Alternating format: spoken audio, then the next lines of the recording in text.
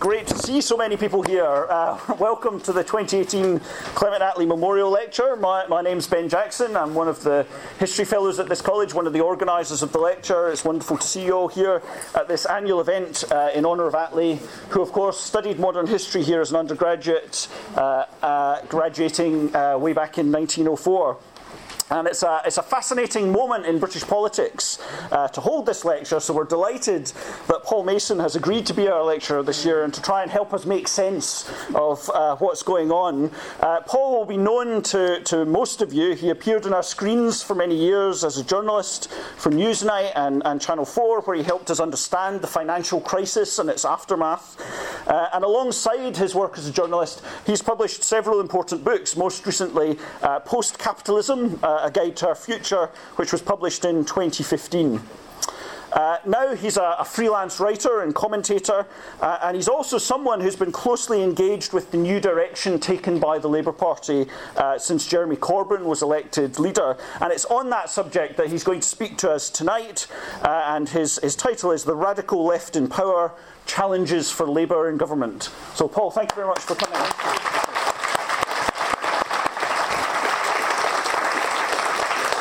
If there is any water in there, and if there are any cups in it, it would be really useful. But there's no panic. And first of all, I'm delighted to see so many people here. I think if everybody leaves who's come here expecting me to diss Attlee, there might be a few less, because for some reason all my Twitter feed think I'm going to attack him. It's also brilliant to see so many young people here. Presumably some of you are students, which when you go to a university, that's sometimes can be the last set of people who actually turn up. I know that the Attlee Memorial Lectures are seen within the Labour movement as a bit of a blue Labour sort of stronghold. Stuart Wood said to me, watch out, it's all blue Labour. Cruddas has done it before. Maurice Glassman, who invented the term blue Labour, actually calls me black Labour, by which he means black hoodie and balaclava Labour. But there won't be any... I'm going to press this. There won't be any of that radicalism on display tonight, because I want to talk to you about something much more radical than wearing a black balaclava and black hoodie, which is taking power. Now, the earliest photograph I have of my dad, John, is a group photo at his primary school in Lee, Lancashire, around 1935. He's quite clearly one of the poorest kids in the school and the most sickly, by far. If he'd ever seen the photograph himself, he might have described himself as gormless, deaf in one ear, suffering from adenoids, and very thin. When I look at my favourite photo of my dad on a beach in Newquay in the 1960s, I not only see somebody happy, healthy, and doing well in life, but I see a man who is a manual worker, a lorry driver, who can sight read music and sight transpose music, and who could hold a reasonably informed discussion with anybody in this room about E.P. Thompson, about Solzhenitsyn, and about Tchaikovsky. His income had improved steadily throughout those 20 or so years. His life chances had been transformed. And we have the technical term for that, intra-generational social mobility. Who did it?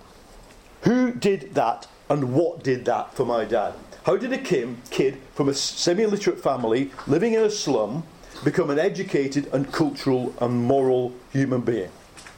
If we answer these questions with other questions, we can get close to answering the question that I want us to look at tonight, and which faces Labour and the Labour movement today, which is, what is the problem that we are trying to solve? What is the problem that in our new iteration of left-wing politics that we are actually trying to resolve? Because the ghosts that haunted my dad's childhood are back. Massively indebted households, poverty, food banks, domestic violence, which never went away. But in the town I come from, 10,000 cases a year in a town of 50,000 people. Tower blocks that go up in flames. Housing insecurity for many, many people. And of course, far-right xenophobic politics. All these things, I will argue, are a symptom of a deeper problem which has made the idea of significant intragenerational social mobility, that is, improvements that happen to you in 10 years, in your lifetime, not to your kids, like in Jude the Obscure, but to you, seem like an impossible dream. Well, the answer to who did this for my dad's generation is fairly clear. It is Clement Attlee, in whose honour we are gathered to discuss politics today. What the two Attlee administrations did was to meet the aspirations of my dad's generation so exactly that it was like the political equivalent of throwing a treble 20 at darts. It made a satisfying clunk as it happened, and it made a satisfying clunk when they remembered it 20 or 30 years later. As to what did this, the answer is capitalism. A form of capitalism that had been improvised as a response to crisis during the 1930s, theorised by Keynes and others, and massively expanded during the rearmament process and the command economies of democracies in the process of winning the war, but would now be established from 1944 onwards overtly as a system based on explicit global rules, drawn out and laid out at Bretton Woods.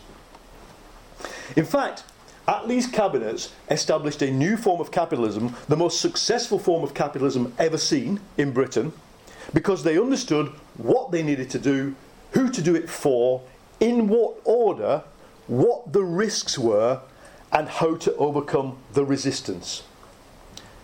Now, Jeremy Corbyn's Labour Party has clawed its way back to 40%, 41 I think today, in the opinion polls, because it's answered some of those questions, but not all of them. And I do not think it will get a significant majority government of the kind that will allow it to do the Attlee-style transformation unless it answers all of them. What are we doing? Who for? In what order? What are the risks? And how do we overcome resistance? Now, because you're all sitting on the floor, I'm going to try and rattle through some of this, and it's no fun sitting on the floor, as you find out if we ever have a Soviet and take power or something. But, so we maybe get to some of this in discussion. What's the problem we're trying to fix? Well, Corbyn described it very clearly in his speech to the European Social Democratic Conference in Brussels in October, when he used the words that are almost an exact translation of the words that are the first words in my book, which is neoliberalism is broken. The neoliberal economic order is broken. Now, that model, that order, like all paradigms within the 250-year history of industrial capitalism, had a beginning, a middle, and an end. And the story of the beginning, middle, and end is such a textbook perfect confirmation of the dialectic that it always throws the formal logicians of mainstream economics. They just can't get it, but it's really simple. The factors that drove the success period are the factors that have destroyed it. It's just as simple as that. From 1979 to 89, it's imposed on the world, rattling through. From 89 onwards, neoliberal globalisation becomes a self-automating, a self-regulating, self-reproducing process which millions of people's minds understand and whose routines make you feel better. If you do follow them, if you follow the routines that allow you to survive a day working for Pret-a-Manger or McDonald's or Amazon, you feel better than if you spend, as my dad would have done, every hour of that day in mental revolt against it. So it's not just the routines, it's not just the ideology of the elite. People absorb into their very being, and they understand what success means. But from the mid-1990s, capitalism begins to regurgitate capital. The Asian crisis, the Russian crisis, long-term capital management, 1997-98, the dot-com crash, 2000-2001. In each case, the pattern emerges that there is an excess of capital compared to the real growth and productivity of the economy. It floods into the financial sector, triggering a boom and bust cycle. Central banks respond to the bust by creating more money, cheaper money, greater access, and more complex financial system. The illusion arises that complexity equals safety, that the more complex and the more interdependent we all are, the less likely it is to blow up, and then it blows up, triggering the final financial crisis, or I would argue, of the neoliberal era, which was 2008. Now, if in the meantime the information technology revolution produced what it promised, which was high productivity, high wages, and high growth, this speculative frenzy might have ended with a new takeoff of capitalism. There are economists even now, Carlota Perez is one of them, who, like me, sit within the tradition of post-Schumpeter, post-Kondratiev, long cycle theory, even though Carlota Perez is waiting for the takeoff. My argument is it's not going to happen, because information technology is different. Alan Greenspan, remember, during the dot-com boom, became convinced of two things. One is, and the dot-com boom through to 9/11, through to the real final tap turning on of Greenspan and Bernanke in the 2002-2003 period. Greenspan says the markets are more rational than central banks. The markets, booming NASDAQ 5 times where it started 5 years ago, is more rational because it understands that information technology is creating value we can't see. We can't measure as GDP. We can't. Nothing in the P&L accounts of the firms reflects it. The markets must be right. Therefore, what to do? Turn on the taps of money even more. If anything, says Greenspan, in the middle of the dot-com boom, the markets are too low. But it was linked to another thing, another kind of hubristic thought that crossed into Greenspan's mind, which was that after 9/11, in addition to technology creating intangible value, and therefore the booms being logical and financial frenzies being logical, Western society, based on the end of history, final form of liberalism plus neoliberalism, was self-correcting at a global geopolitical level. That is, Greenspan writes in his diary after 9/11, this proved to me that we are invincible. Now that's never a good way of going into a historical period, as you know, and the rest is history, and I'm not going to dwell on that now. But the problem remains that the technological revolution has not so far driven an expansion in value, in exchange value, if you're a Marxist, in just literally measurable profit, productivity, etc. The actual problem is that over the past 30 years, according to the Bank of England's economists, who did a study in 2015 breaking down the so-called secular stagnation thesis, the Bank of England's economists said that out of an average global growth rate of 3 to 4% over 30 years in the neoliberal era, technological innovation is responsible for precisely minus 0.2 percentage points. So that's them, it's not me, it's not some Trotskyist, crazy, catastrophist economist. The bank's economists cannot find a positive contribution for 30 years to growth from technological change itself. If you look at what they actually found, then the drivers of growth changed during the neoliberal era. In the 80s and 90s, about half of all growth comes, according to them, from the expanded global supply of labour, and the other half comes from growth at the frontier of productivity, which in theory should include technological innovation, but does not, because they can't find any effect from it. Instead, growth at the frontier of productivity for the Bank of England's economists, the most measurably positive part of it is fiscal expansion. That is, borrowing money to spend on things and accumulating a debt about the same size as your GDP. It is as well, of course, rising educational levels and falling inequality. They can measure that as well in relatively small increments.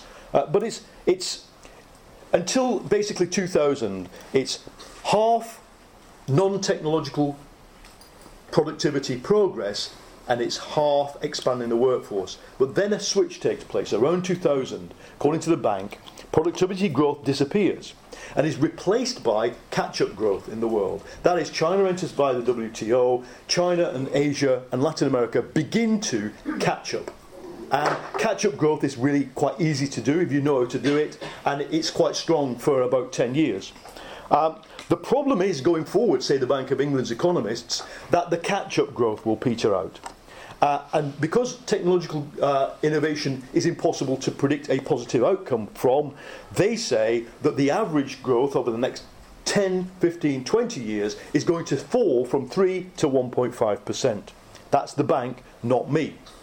Now, as Larry Summers, who is also a critical supporter of the secular stagnation thesis, says, the former US Treasury Secretary, said in 2014, quote, "The difficulty that's arisen in recent years in achieving adequate growth has been present for a long time, but has been masked by unsustainable finances."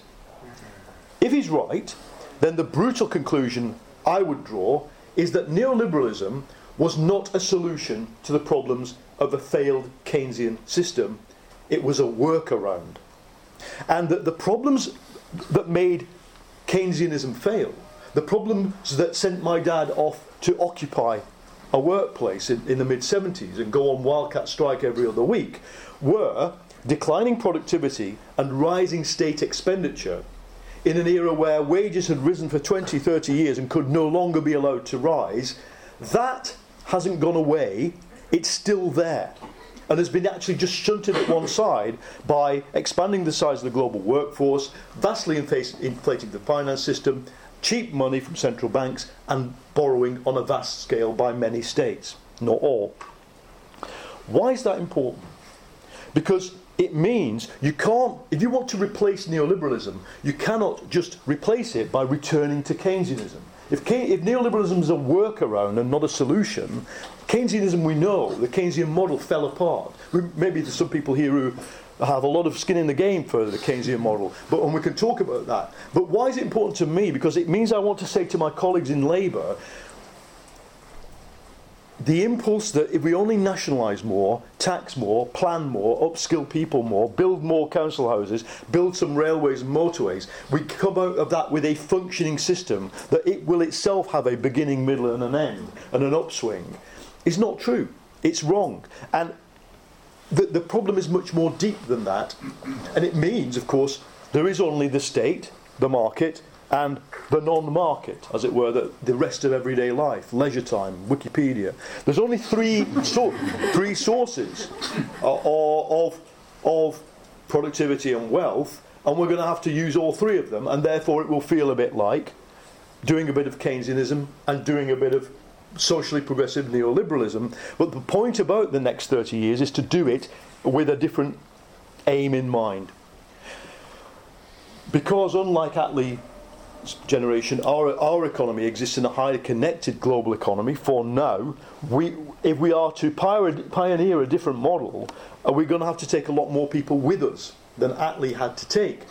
Foreign investors, foreign governments, foreign exchange markets, and multilateral institutions.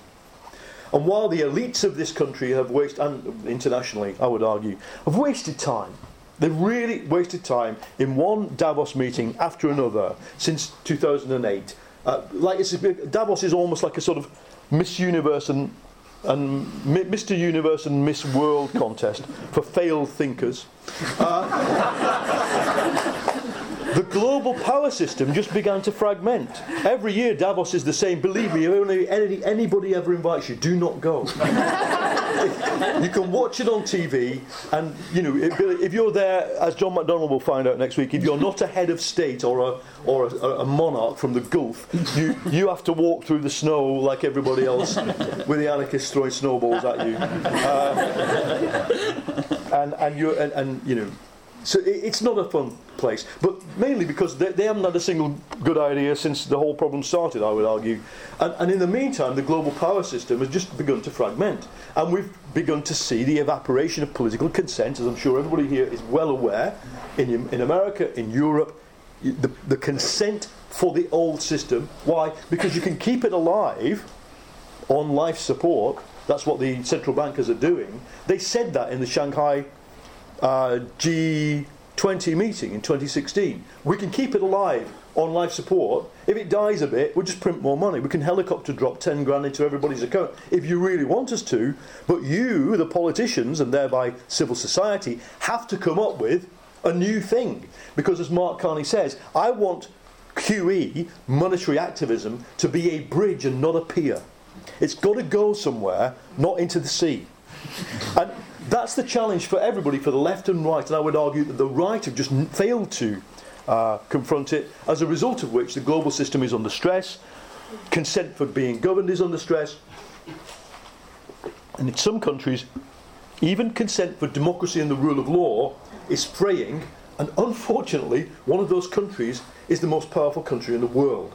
And that is, unfortunately, to all the young people, the world you live in. I'm talking about the United States. The most frightening thing in your world is not Kim Jong-un and his missile. It is the fraying consent for democracy and the rule of law in parts of the United States. So what can we, little Britain and Labour, 40%, 500,000 people, what can we and what should we do about it? Well, I argue the aim of a radical left government in Britain should be, over a 5 to 10 year period, establish a new paradigm, a new dynamic which can drive economic growth, which replaces the broken dynamic of neoliberalism. It's easier said than done, but I think we can describe the sort of, I don't know how many there are of these, but if it was a sort of Chinese edict, there'd be a number. You know, there'd be the 7 doables of Chairman Corbyn. The 7 doables. What do we have to do? We have to replace growth driven by asset price inflation, so all the building of empty apartments, with growth driven by productivity. If in the process we have to rely on some growth driven by the old methods, expand the workforce, and which can be through migration, it can be through older people coming back in, there's lots of things you can do, then we might have to do that as well.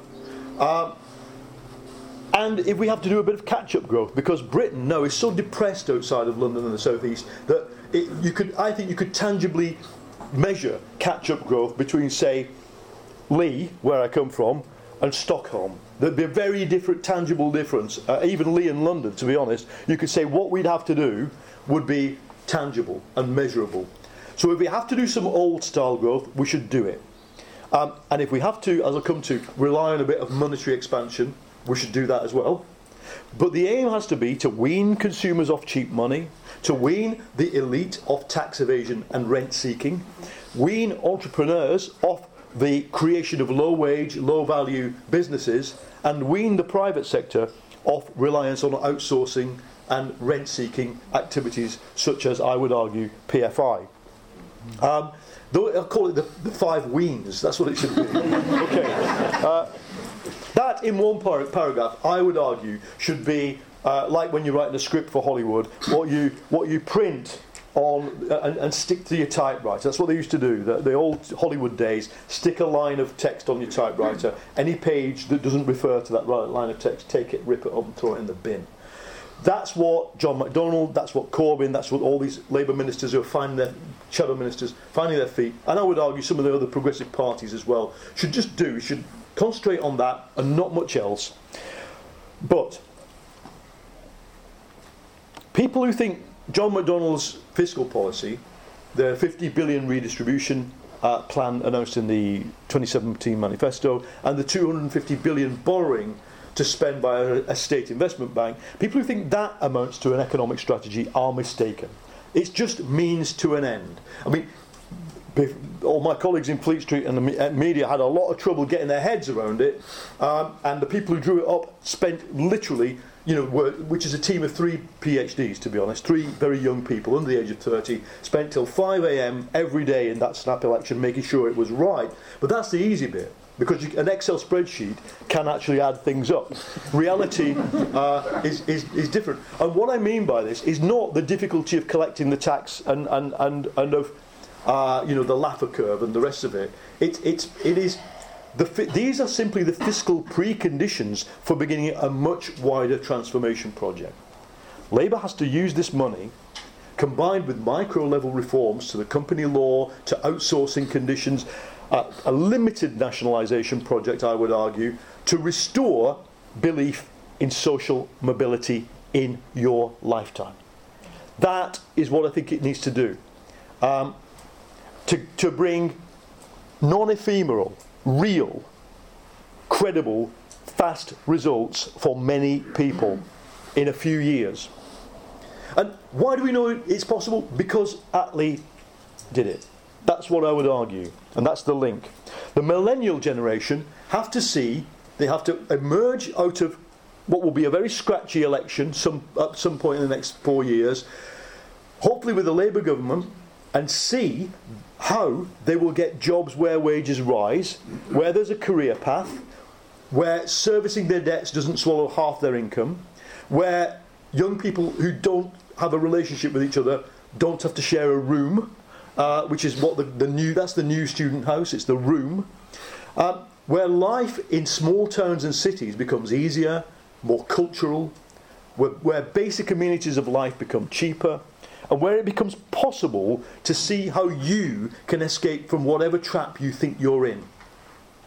You know, during the Brexit referendum, a friend of mine who lives in the Welsh Valleys told me this horrible story. He's an economist, and he just said, this is how he put it, it's not my words, but they've always stuck with me. He said there's parts of South Wales where there's no Starbucks branch, obviously, and you can't imagine one ever opening. But the worst thing is if it did ever open, nobody from that town will get a job in it because they couldn't do it. That, I'm sorry, is the destruction of human capital and potential on a scale we should be ashamed of. And Labour, if it does one thing, has to put it right. It also has to put right and do something about belief in public services. It has to make them work, and it has to make them work like clockwork and better. That means not just funding the health service, so you don't end up with 95-97% bed occupancy. You end up with a bed occupancy that allows resilience, that allows relaxation, that allows staff to develop their own skills, that allows innovation, because you can't innovate in a just-in-time system. You cannot innovate in a system without any space or breathing space. That's why all the innovation is effectively done by poor old Simon Stevens and Jeremy Hunt sitting in a desk in Whitehall thinking, how can we innovate? Because everybody working for us, 1.3 million people, hasn't got even time for a cup of tea. So, look, it's money, it's space and time, and again, rewarding salary structures for a third of the population who work in the public services. Now, some of this could be done very easily.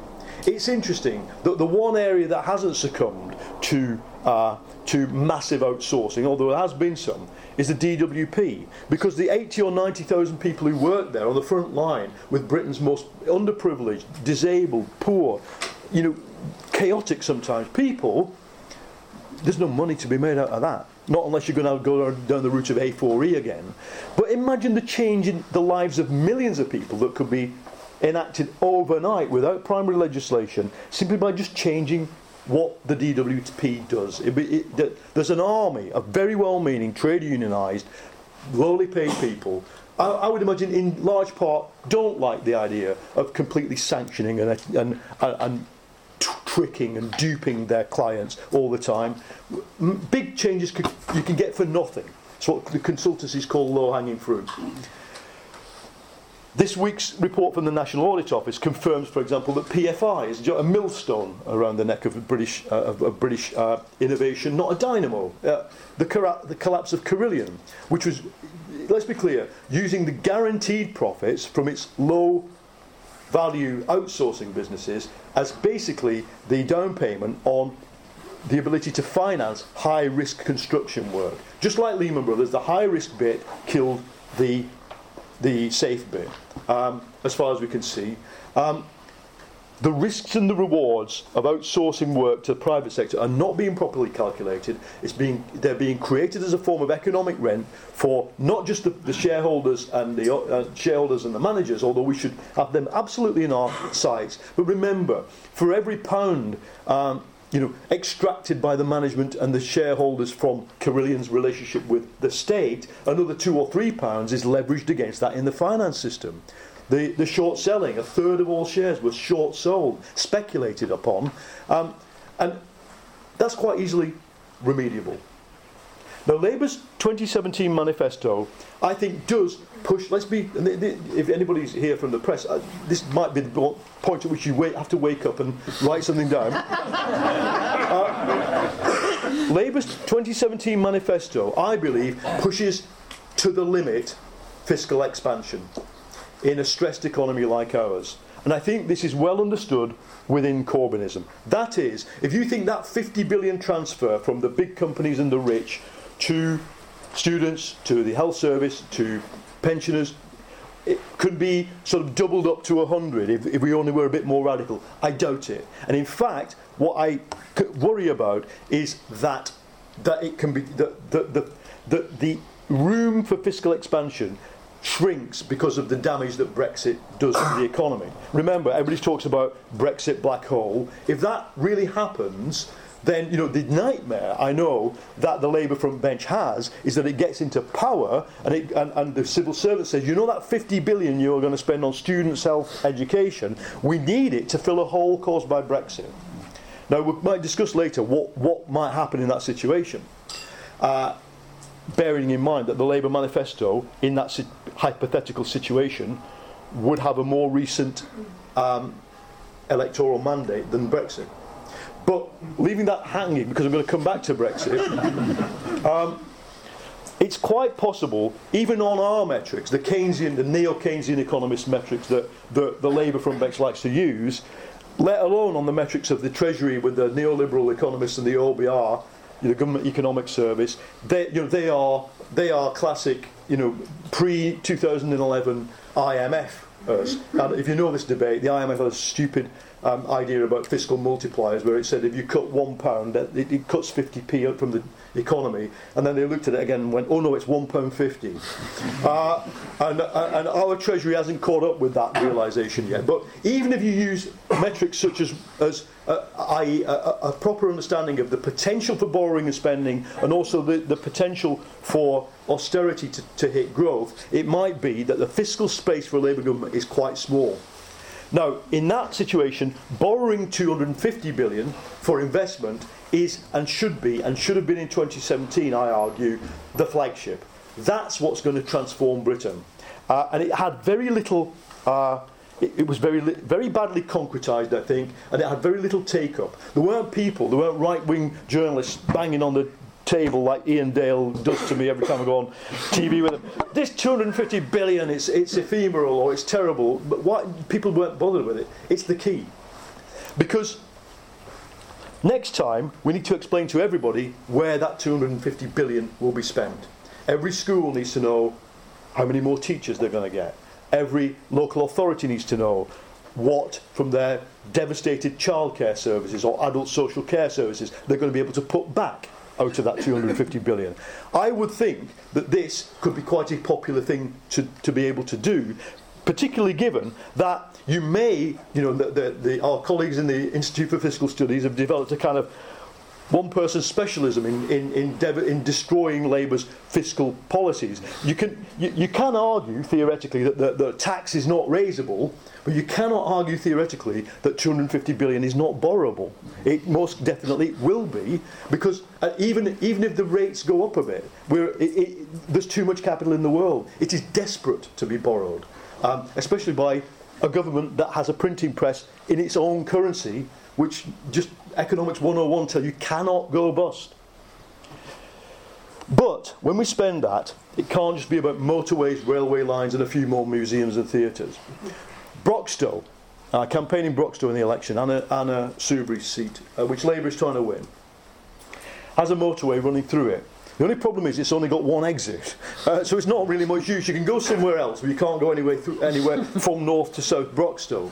And it is two worlds. It's Britain in microcosm. The north of Broxtowe as a constituency, Eastwood, the mining villages, where the left had been fighting fascism and far-right xenophobia since the 70s. All the Labour campaigners said to them, how did you meet? In the 70s, in the ANL, when the same villages that are voting UKIP now had a core of Nazis working in them. These are old problems. And down south, it's like this. It's a university town. How do we put it back together? Not with an extra motorway exit. There is a railway and it runs through it, but it's more. And this is the core point. Another wake up if you're a Daily Mail journalist. I should emphasise here. I speak just only on my own bat. I think that's the perfect thing for a journalist to do, to throw ideas out rather than be seen as representing some other, like whether Corbyn or McDonnell or the Labour. I don't. But this is my idea. This is, I think, an important idea that what the Treasury will try to say and what mainstream economics will try to say is that 250 billion borrowed and spent via a state investment bank, leveraging in hopefully another 250 private money, can only be properly and justifiably borrowed if it is spent on investment.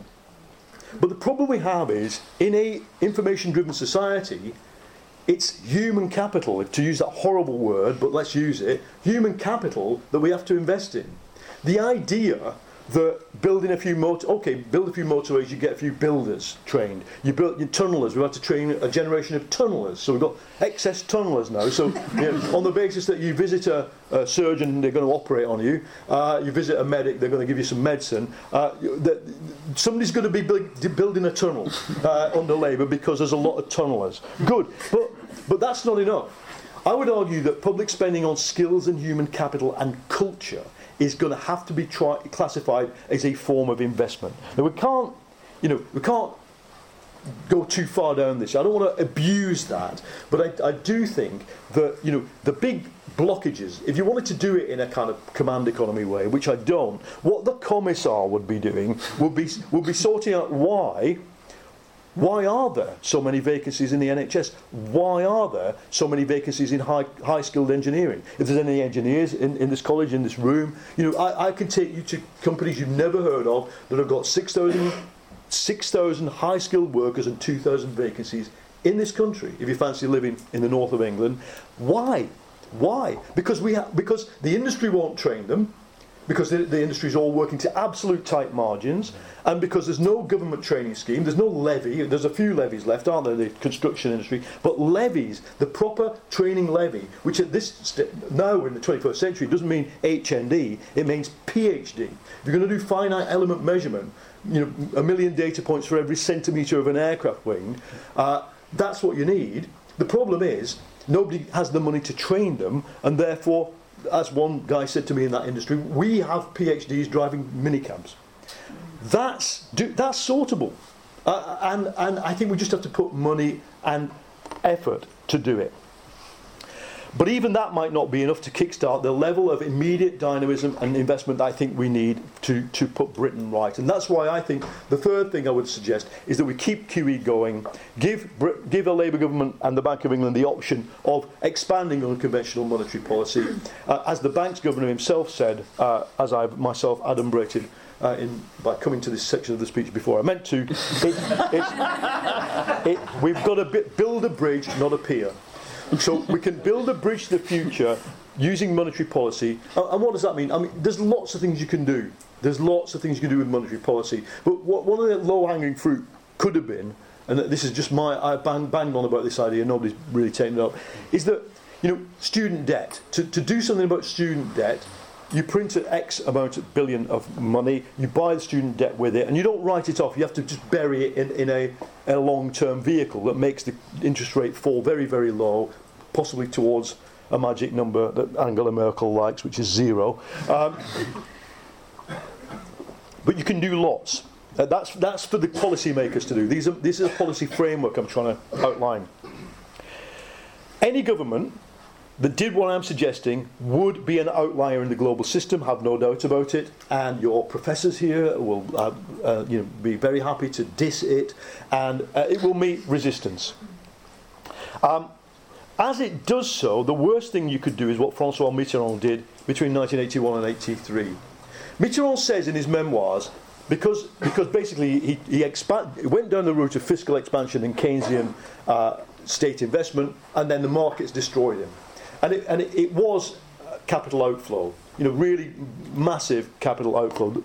And Mitterrand said, I had to choose between Europe and social justice. I chose Europe. Well, the thing is, things have got a bit worse since then. And I don't think, I would not like to see another left government go down the route of that.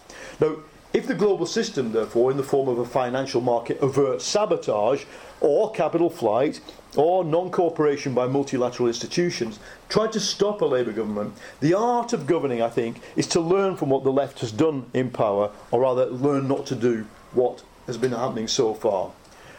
You're not going for a slam dunk victory. I don't think it's possible in a globally. You'd end up with autarky, and you won't win either. You can go for a score draw against the global system, and I think that's in their own minds. That's what the actually experienced politicians of Syriza were trying to achieve in 2015. Everybody looks at Greece through the lens of Yanis Varoufakis, very inexperienced politician, very gobby politician. But the old guys you never heard of, who only speak Greek and have been around and tortured under the junta and are kind of in their late 60s, we're going for a score draw. And I think that's worth remembering, that they're still in power, still defending people against, i.e. still implementing I would argue, a relatively socially progressive version of austerity compared to the one that the international institutions wanted them to, and of course defending 1 million Syrians and others because the Greek right would have quite happily revved up the motorboats and tipped them into the Aegean. Without lionising Syriza, I think, and the Greek experience, we have to learn from it. Going for a score draw is a good idea. Going for sort of not doing much is also a bad idea, i.e. just giving in immediately. But you've got to you've got to try. You've just got to do something and see what the markets do back. Now, I think, of course, a state the size of Britain would not be the same as Greece. You'll know there was a big furore when John McDonnell said in a meeting that I was at that Labour was going to in some way model or think about or war game the idea of a financial market backlash. As far as I'm aware, I don't know whether they've done that, but what I think is a more realistic way of thinking about it, and I think this is being understood inside the Labour Party, that what it will come to is incentivising the long-term money that is in the British financial system towards that long-term investment plan that we want to do, and resisting, using the state power, the inevitable short-term money backlash, because short-term money reacts to things like, we've raised a little bit of a Tobin tax that raises 1 billion and doesn't care about 250 billion worth of investment opportunity. So it's about politically balancing the short-term money that's in the city with the long-term money that's in the city, and both have entirely justifiable fiduciary duty towards their money. It's just about Labour understanding how you can incentivise pension funds, fund managers to go with the flow on what we want to do. I think that's going to be it. But of course, I'll add this caveat, and again, if you hear from the Guido folks or the Daily Mail, worth waking up for this bit. I think, remember, short-term hedge fund money, financial outflows in the face of a left-wing government, that's in the script, that's part of the course. Active politically motivated sabotage using financial instruments is, in a democracy, not allowed. And Britain, unlike Greece, has a quite good state apparatus when it comes to finding out what people are doing, and I think we ought to use it. If anybody does, in a purely pernicious and politically motivated way, try and take down a Labour government. Because that Labour government will, at that point, embody the will of the people in one of the oldest democracies in the world. Now, cutting to the chase. We've got to recognise that we're doing this amid a global system that is fragmenting. And in a game that has become not zero sum or negative sum, but a smaller sum. There's that 3% growth for 30 years down to 1.5 for 30 years is a smaller sum. And what's happened? I think the misunderstood, not well understood. The biggest thing that's happened in the last 2 years is Xi Jinping's turn to a new strategy for China. Xi Jinping will determine the form in which China emerges as a global power. And it's state-led, it's very popular with the working class. Marxists I know who like Xi Jinping can make a very good, but wrong, I would argue, case that he's doing something progressive. But what he will do is compete for every cent of growth and every cent of talent and every cent of innovation in the world. That's what China's going to do. It's not just about building a Belt and Road. It's about mandating its private sector to produce by 2030 a world-leading AI industry. Now, when you see some hapless minister from some hapless Social Democratic Party stand up and say, we're going to be the world leaders in AI, you have to remember that there is a 1.3 billion people state with a command economy and very little freedom that also wants to do that.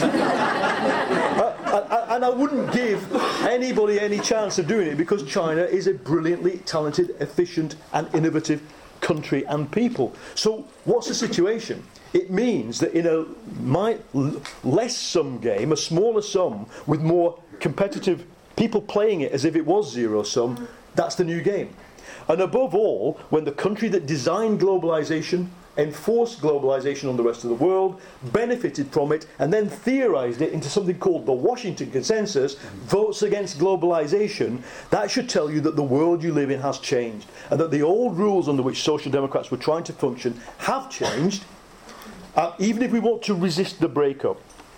If you take the parallel of the 30s, read Charles Kindleberger's History of the Depression, the last one out of the traps is the one that goes fascist. The last country to realise the rules have changed and carries on playing through the old rules, carries on doing austerity while people are saying, don't do austerity, the fascists are going to get into power, no, we'll do austerity, and by the way, we'll just suspend parliamentary rule while we're at it, because that's easier, isn't it?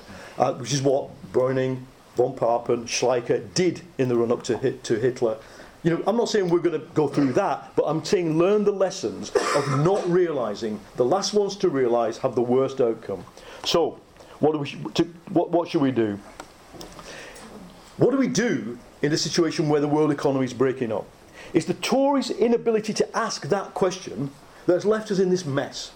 The idea that you can break with one big free trade bloc that's taken 30 years to assemble and enter a much bigger, unspecified one called the world economy at a time of contracting growth, rising protectionism, 6,000 protectionist measures since 2009, despite the 2009 G20 saying there shouldn't be any, and with one specific power finding its own feet in the world, which is its entirely right to do so, that's really, that's a really stupid thing to do. It is, what we've done is a really stupid thing. And I think to do this is what the Tory right will be remembered for in the Clement Attlee lecture of the year 2118, which hopefully will take place in this exact room, and with all these books replaced by little microchips, and you might have gone transhuman by then. But long after the grey non-entities of this cabinet are forgotten, the Tory right's kamikaze exit from Brexit from Europe will be remembered. Now, what we're seeing among the Brexiteers is the same fantasy that Trump is pursuing. I call it national neoliberalism.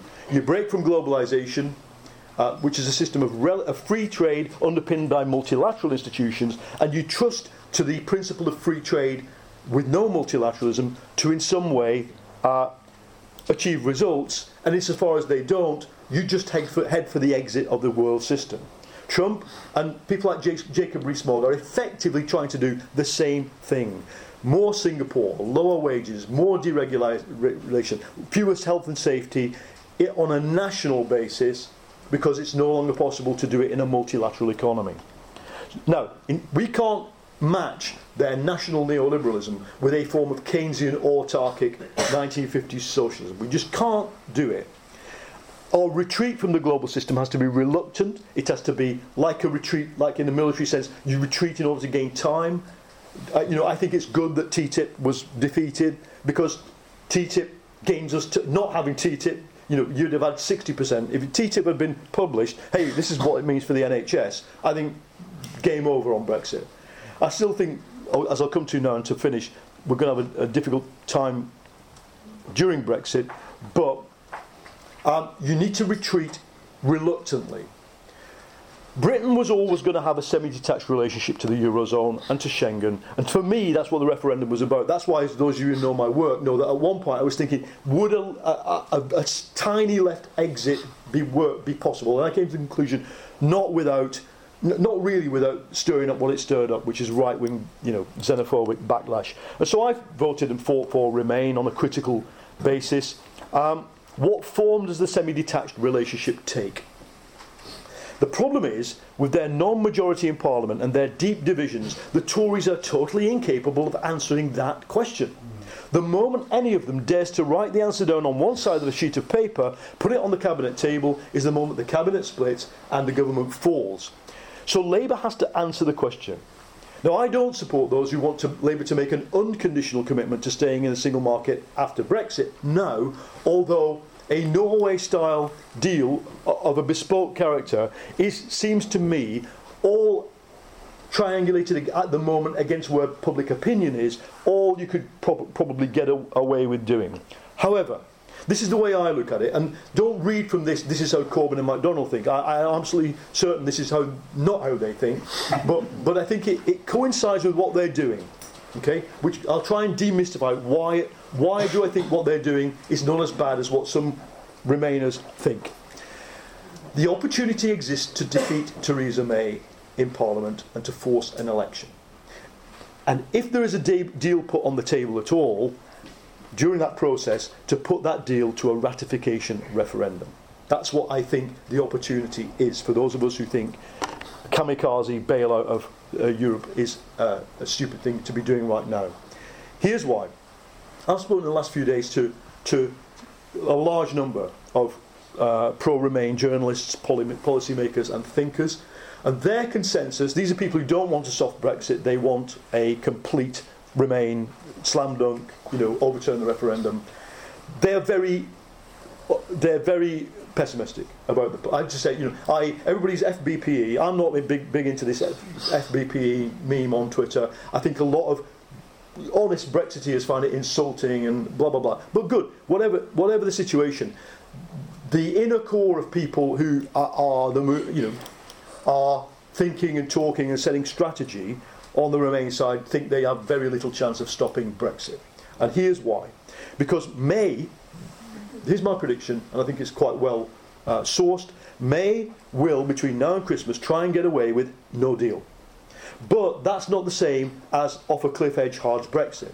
What she wants is a one-line agreement signed by Barnier saying, we have agreed to do a comprehensive trade deal in the next 3 years. They then extend the 2-year transition to a 3rd year. That's my other prediction. And the Tory right get to March 2019 and they get Brexit. And they get the promise of a trade deal. And for them, then that's the psychological moment where all people who think Brexit's a bad idea give up. That's what they're after. Now, I think that is their strategy, and it's defeatable because Labour and the other progressive parties can and should, I argue, rather than what the SNP tried to do, which was to put people around a table to commit to single market now, what they could do is to establish a set of red lines, above all in the Commons, forget the Lords, the Commons, that allows Parliament to prevent the signing of a one-line deal. That means if there's no reference to customs union, if there's no guarantee for the 3 million, if there's no guarantee for a soft border in Ireland, you say parliamentary vote, yay or nay. You go into the lobby and you defeat that. Now, she may defy my prediction, she may make our day and sign a deal. And as you know, it'll be an awful deal. It'll be way short of what the hard Brexiteers want. It'll be a rule-taking deal for a long time, and it won't. And then, of course, Hammond has to quantify it.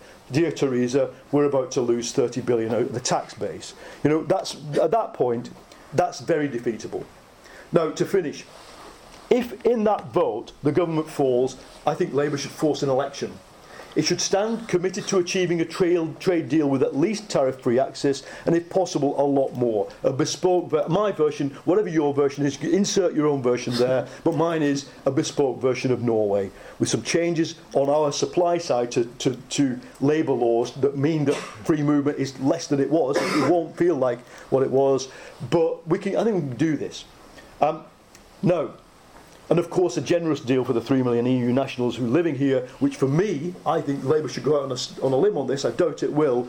I would offer every one of them the right to vote in the general election. So having a local election, why not? I've campaigned with them, people on the doorstep, Poles and Czechs in the British general election who can vote in a local election, not in a general election. Why?